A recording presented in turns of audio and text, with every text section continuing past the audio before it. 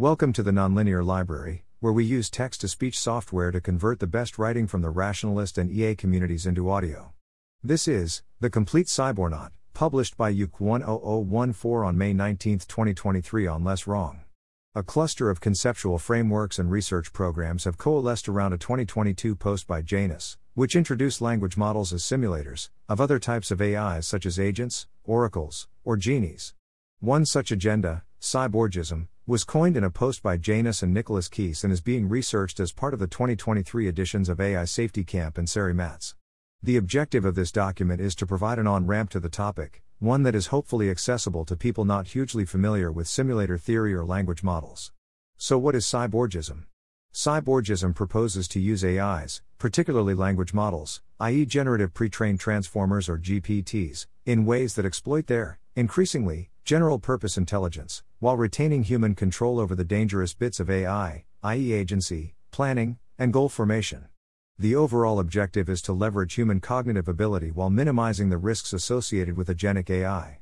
Aside from agency, a core assertion of cyborgism is that certain commonly used language models are not well suited to many tasks human users throw at them, but that humans, if appropriately trained and equipped, might more effectively use GPTs in ways that are natural for the model, while dramatically increasing the productive and creative potential of the human. Specifically, some current systems, such as ChatGPT, are released or predominantly used in a tuned version, which has a host of shortcomings. One such tuning method, reinforcement learning from human feedback, RLHF, has a specific weakness relevant to cyborgism. The tuning process severely limits, or collapses, a valuable aspect of the GPT, namely its wild, unconstrained creativity. Superficially, the cyborgism approach may resemble a human plus oracle setup, but there is a subtle and important distinction. An oracle, it is argued, might smuggle in some of the trappings of an agent. In contrast, the human cyborg embeds the output of the language model into their own workflow and thinking, model and human work as an integrated system. The cyborg leverages the model's creative, albeit non-agentic, potential while continuously steering or course-correcting the model to ensure its output remains relevant to the actual goal.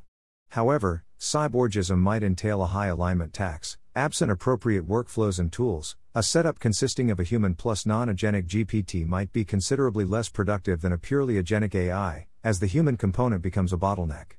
Background concepts. Before getting into practical cyborgism, it is helpful to summarize some relevant theories and intuitions about how language models work. Why is in-context learning relevant?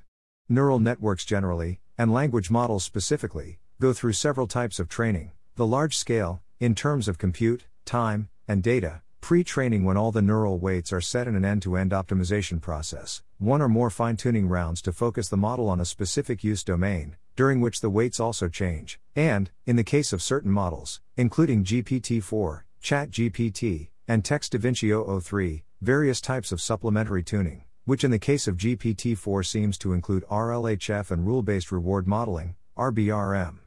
The final phase of training, known as in-context learning, happens during the session with the user, and doesn't involve actual changes in neural weights, but does still significantly alter the type of output the model generates, based on the accumulated context of its interaction with an user in a given session.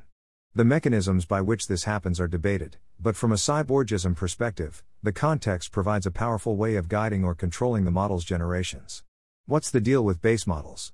Base models are the versions of large language models before any kind of fine-tuning or other augmentation is applied.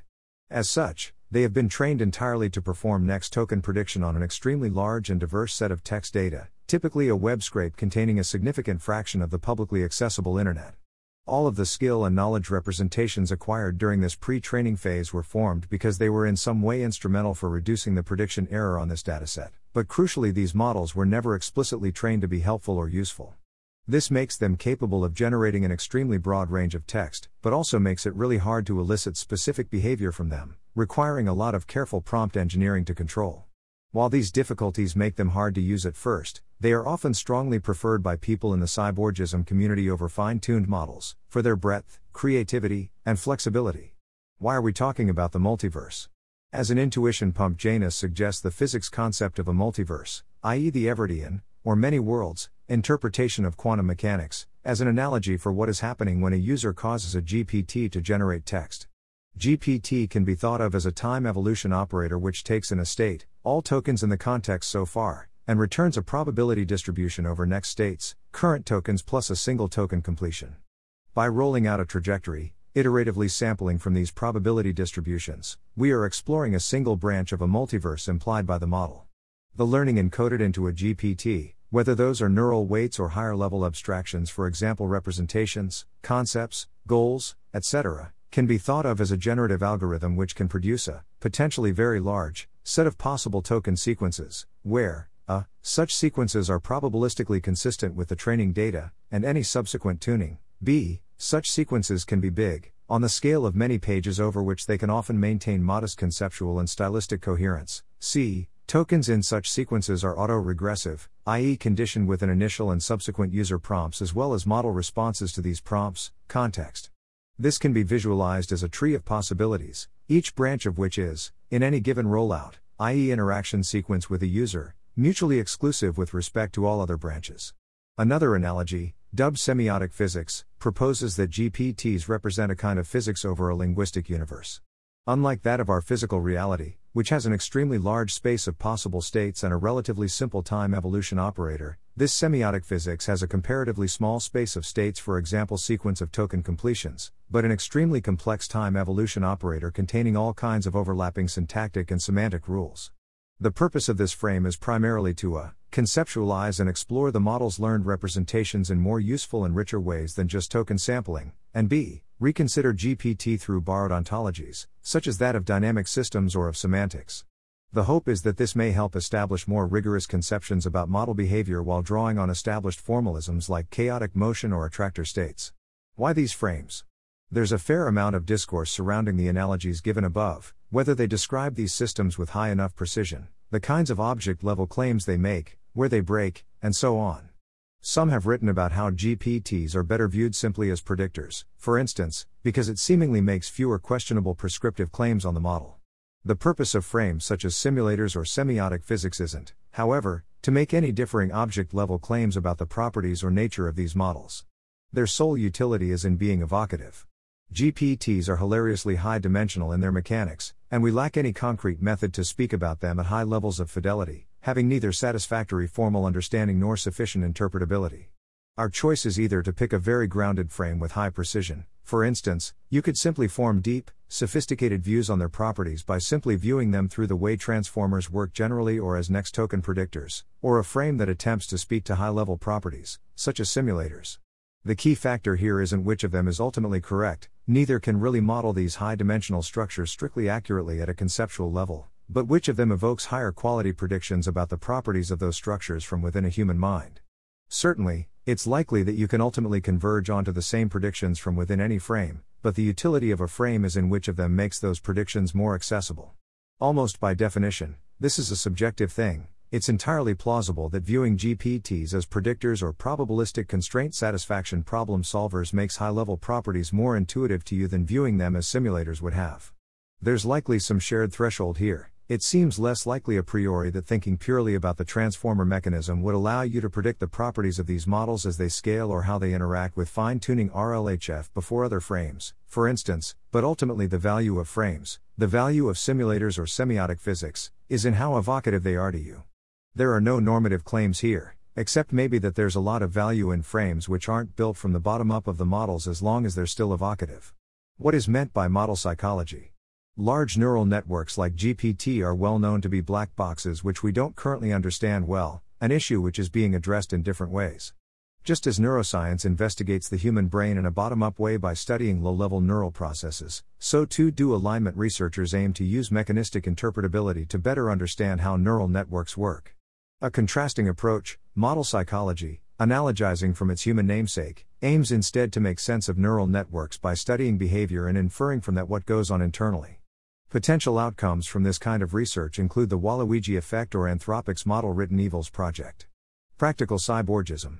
Cyborgism and simulators were, as of early 2023, mostly theoretical speculations about the workings of LLMs, albeit informed by considerable practical investigations. An objective of IC 2023 was to put these hunches and hypotheses on slightly firmer ground through interacting with models, documenting the team's experience, and building tools and datasets that allow others to play around with cyborgism. What are variance-friendly and variance-hostile domains and why is the distinction important? When a language model generates text, that generated text, plus everything that came before, becomes the context, i.e., becomes the input for the next step in the autoregressive generation process, and therefore conditions future generations. Importantly, the GPT's internal workings, as of GPT-3, make no explicit distinction between the text in the original prompt and the additional generated text. Empirically, however, it has been observed that human-produced prompts, which often cluster at the start of an interaction, see below, and machine-made generations have a qualitatively different tone. In fact, as each generated token is added to the context, the distribution, which is being conditioned on this ever-shifting context, will drift, causing denotative and connotative differences between the generated text and the original prompt to emerge, and as the interaction continues, become amplified. This can be thought of as an accumulation of error, but can alternatively be seen as an accumulation of weirdness, a subjective judgment but one that seems to be a feature of interactions with LLMs.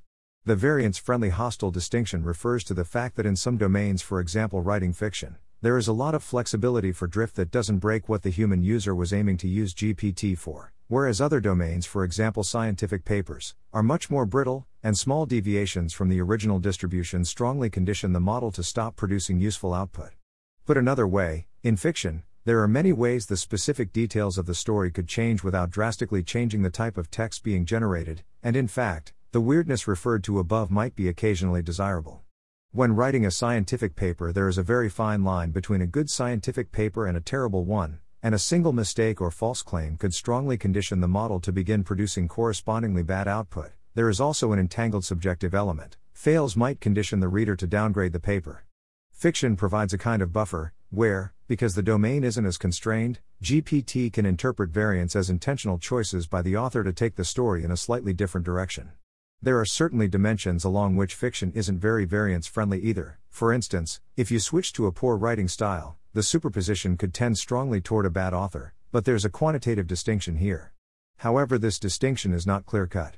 For instance, certain fiction domains like poetry turn out to be difficult for current GPTs to handle. The poems they produce generally rhyme, and that in relatively uninventive ways. There may also be non-fiction topics that, owing to their inherent imprecision or fuzziness, may be slightly more variance-friendly, within certain bounds, that depend on the problem and the preferences of the researcher. A model that tries out a variety of possible answers might still be useful. An example we looked at in Ike was moral philosophy. See also this exploration of coherent extrapolated volition, CEV, by Janus, as well as their comments on use cases and workflows. GPTs augment sapience, they don't cure ignorance.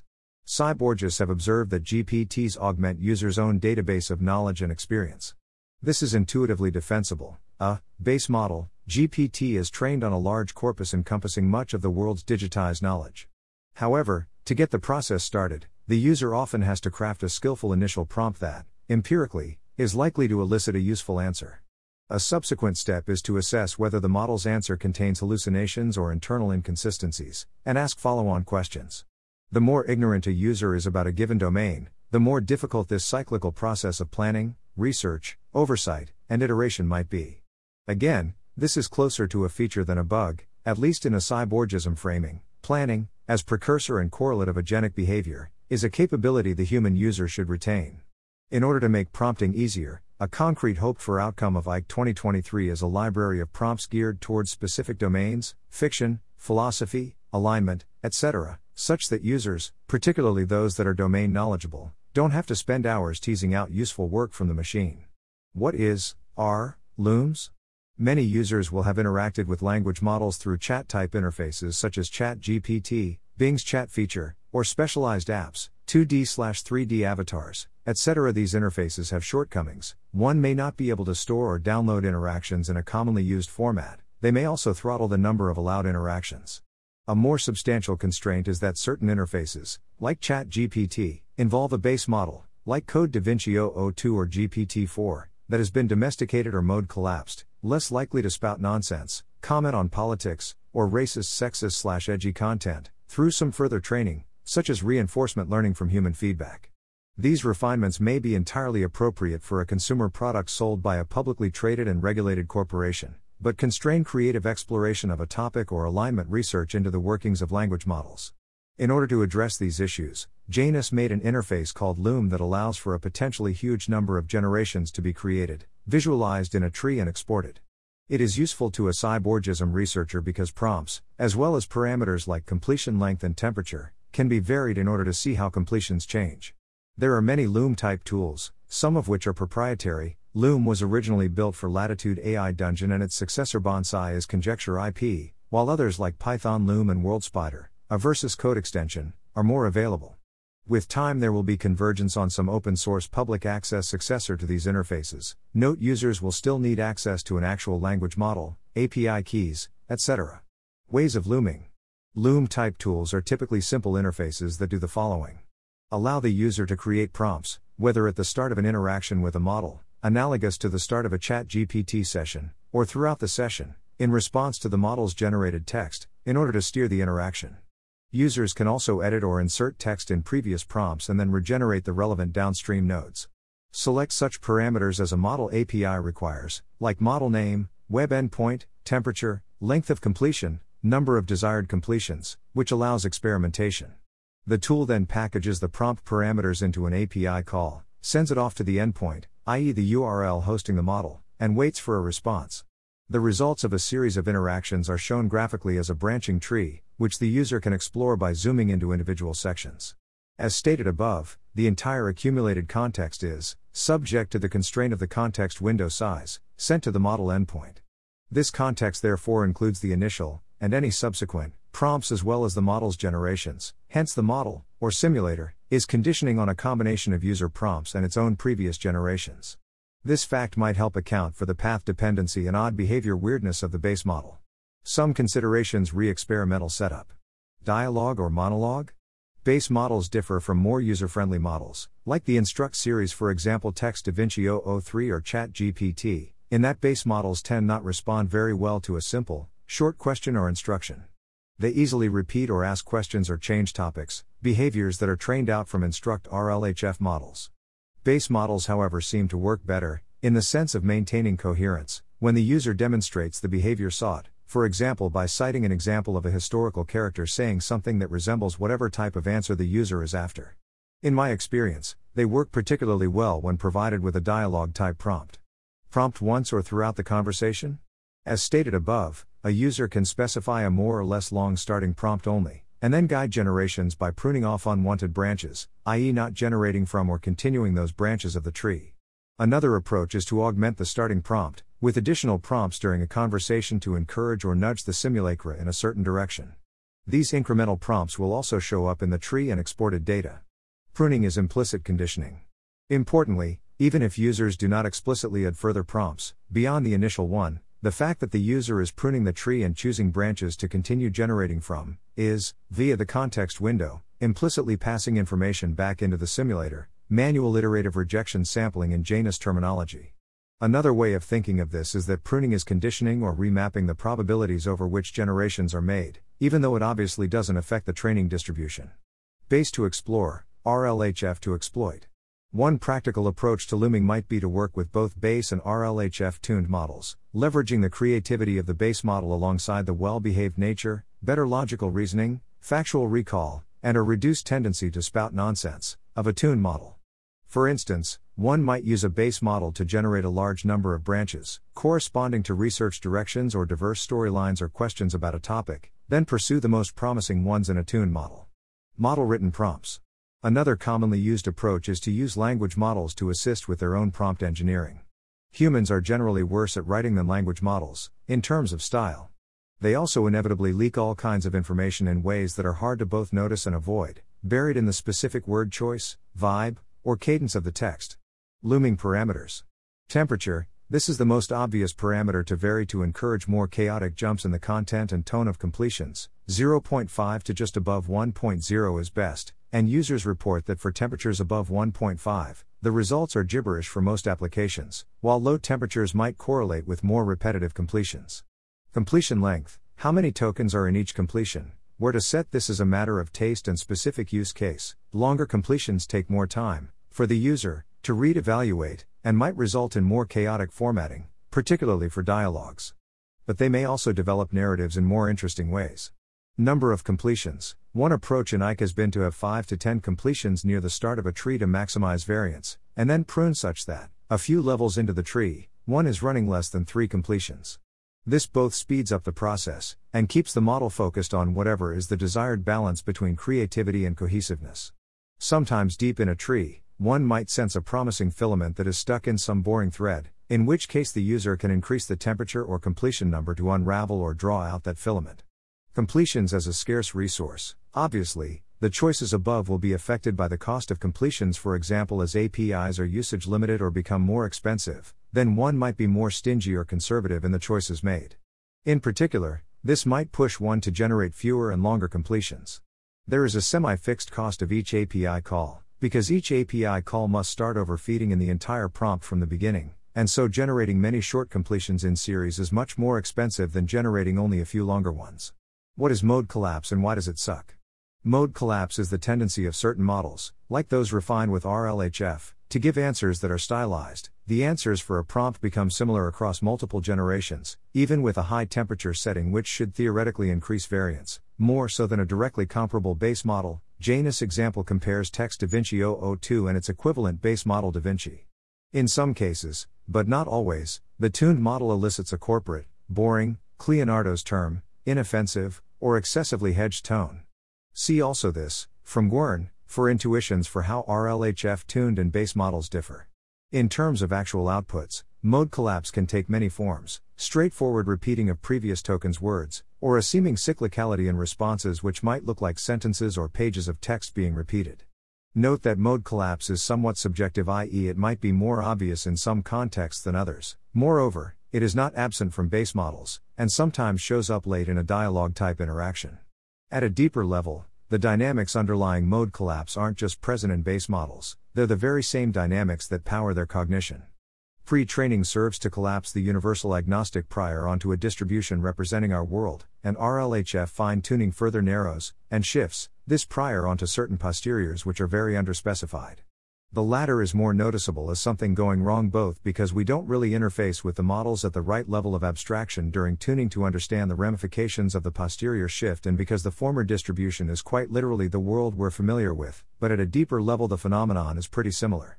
Mode collapse is undesirable from the perspective of a cyborgist, who might be interested in eliciting a number of very different completions, which is after all why they are looming, or a researcher, who is trying to understand the behavior of the base model, or understand the shape of the true training distribution, as opposed to a posterior that has been shaped by RLHF or some other tuning process.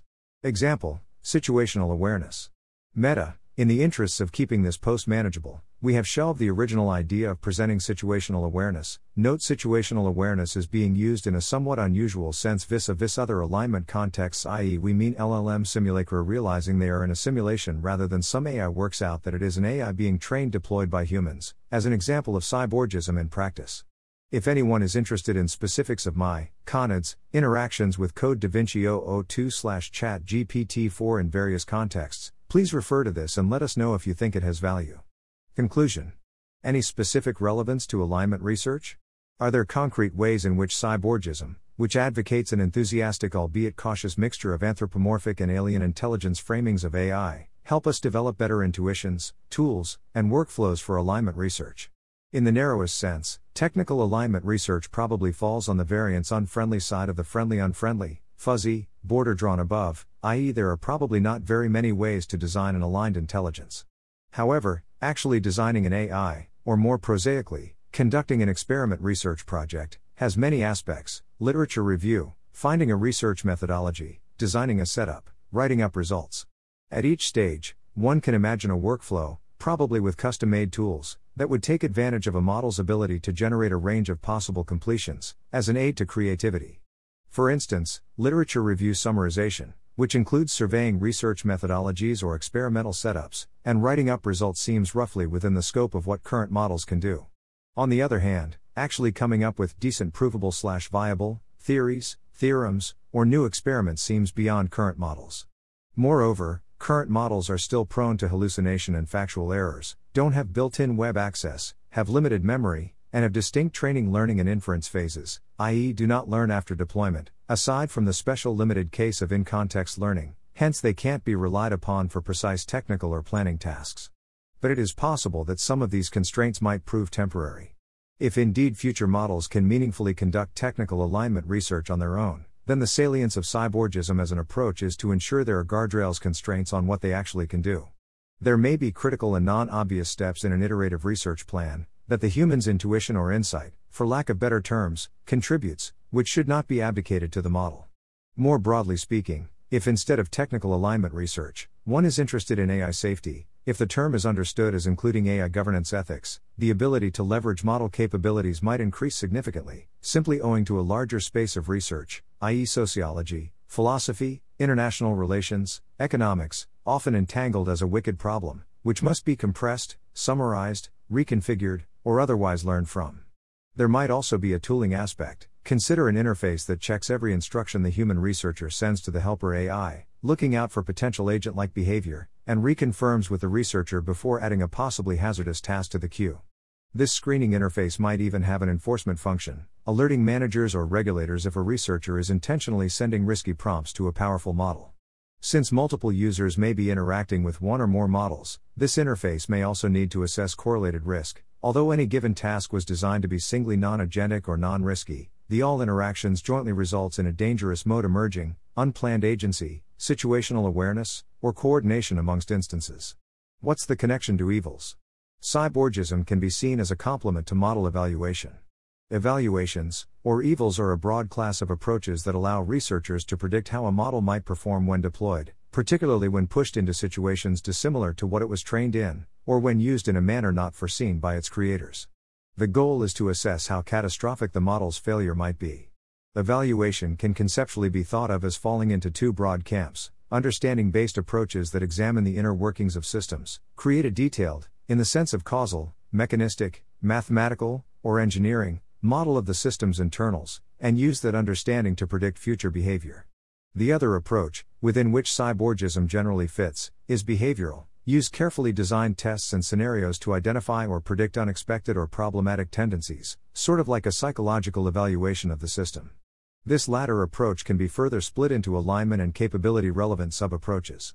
Neither agenda is particularly advanced, but an example of the latter approach can be found in ARC Evil's work for OpenAI, as outlined in Section 2 of the GPT-4 system card. Will this matter under GPT-N? As stated above, looming-type approaches seem to yield their greatest value in base models. In the future, there might be fewer state-of-the-art base models released, while the released, tuned, models may exhibit less obvious forms of mode collapse, stylized behavior, or other weaknesses, vis-à-vis base models and use cases. Notwithstanding, there is likely to continue to be a rich ecosystem of open-source models, like Bloom, GPT-J, Hugging GPT, in base form. Thus, we think of cyborgism more as a practice or attitude towards language models, which speaks to their current peculiarities but hopefully develops workflows and frames that remain relevant to their successors. See this relatively balanced take on RLHF from Paul Cristiano. The Less Wrong tag page also has a broad set of views on the topic. However, the degree to which agentic behavior can also emerge from language models is a nuanced question. Within the simulator framing, GPTs are capable of simulating an agent, and empirically speaking, GPTs 3 and 4 clearly can make statements that indicate intentionally, agency, planning, or personality. However, they tend not to follow up on or commit to those statements over long interactions. Moreover, whether they can act on plans or conceptions of self, in ways that matter, i.e. get on the internet and order a biological pathogen to be mixed up, is also evolving and is an area of investigation. For example, ARC Evil's work on GPT-4, but currently, there seems to be very limited planning or nonlinear thinking abilities. The degree to which context can influence future generations is currently limited by the size of the context window, 2048 tokens in GPT-3, up to 32,000 tokens in GPT-4, and 100,000 tokens for Anthropic's Claude, as of May 2023. Although this is likely to be ameliorated in future models, current GPTs which operate with a fixed context window need to be engineered to ensure relevant material doesn't fall out of context. Approaches to do so include periodically summarizing, compressing the accumulated context, probably using another instance of the model, or else factoring the top-level task, insofar as it is described in the context, into subtasks that are executed by additional instances of a model. As Leonardo writes, semiotic physics tries to bridge between one ontology, namely LLM dynamic theory, which treats them as Markov-like transitions between page states of tokens, to another ontology, that of LLMs as simulators, which uses simulacra, character traits, superpositions, Waluigis, etc. to describe the model behavior cyborgists and GPT users observe. This bridge is not a formal thing, since the latter ontology is not well defined at this point, so any correspondence is purely based on observations of behavior. Despite being a work in progress, the hope is that a variety of such framings can help us understand and hopefully predict the behavioral tendencies of LLMs. This is a pragmatic target, given that we do not currently have explanatory adequacy over the workings of LLMs, neither a complete mathematical theory nor satisfactory mechanistic interpretability. Note Dragon God's comment on one of the linked posts, or Janus' succinct summary reply, on a comparison between the two frames. Carried out by Janus as well as others coordinating on the Cyborgism Discord server. This is an especially tentative statement, since, as of mid-April 2023, the Cyborgism team have been working with Code DaVinci 002, a GPT-3 base model, and then refining the outputs using ChatGPT-4, which is a tuned version of GPT-4 and is trained on a different and somewhat newer dataset than GPT-3. GPT-4 and GPT-3 also have significant capability differences. So, for the purposes of this base-tuned hybrid approach, this isn't an apple-to-apples comparison between base and tuned versions of GPT-4. For using GPT-4 in a Loom environment, users typically find it useful to increase the temperature to around 1.2 to 1.3. Lower temperatures are generally very deterministic, due to mode collapse, and higher temperatures produce word salad. See these comments by Janus on adaptive branching. There are two related phenomena taking place that are worth distinguishing. 1. A general loss of variance, and 2. The development of powerful attractor states. A quality of collapsed models that their outputs are surprisingly resistant to perturbations of the input, relative to base models. This phenomenon of attraction is also present in base models, but their outputs are more likely to diverge, where small perturbations result in drastic changes to the trajectory, analogous to chaotic motion in a physical system. Specifically, RLHF, and to a lesser extent, fine-tuning, in its current form try to interface with the high-dimensional internals of the model through the much lower dimensional channel of its outputs, leading to an underspecification problem. It is an open question, or at least out of scope for us, whether heavily scaffolded systems like AutoGPT can move significantly past the proof of concept stage and introduce planning and agentic capabilities to models, like GPT-3 or even GPT-4, that are, probably, not natively trained as planners agents. Note this is more commonly called transparency or interpretability, but aside from nomenclature, it is possible that the border between understanding and behavior-based evaluations will become increasingly blurry as this subfield develops. Thanks for listening. To help us out with the nonlinear library or to learn more, please visit nonlinear.org.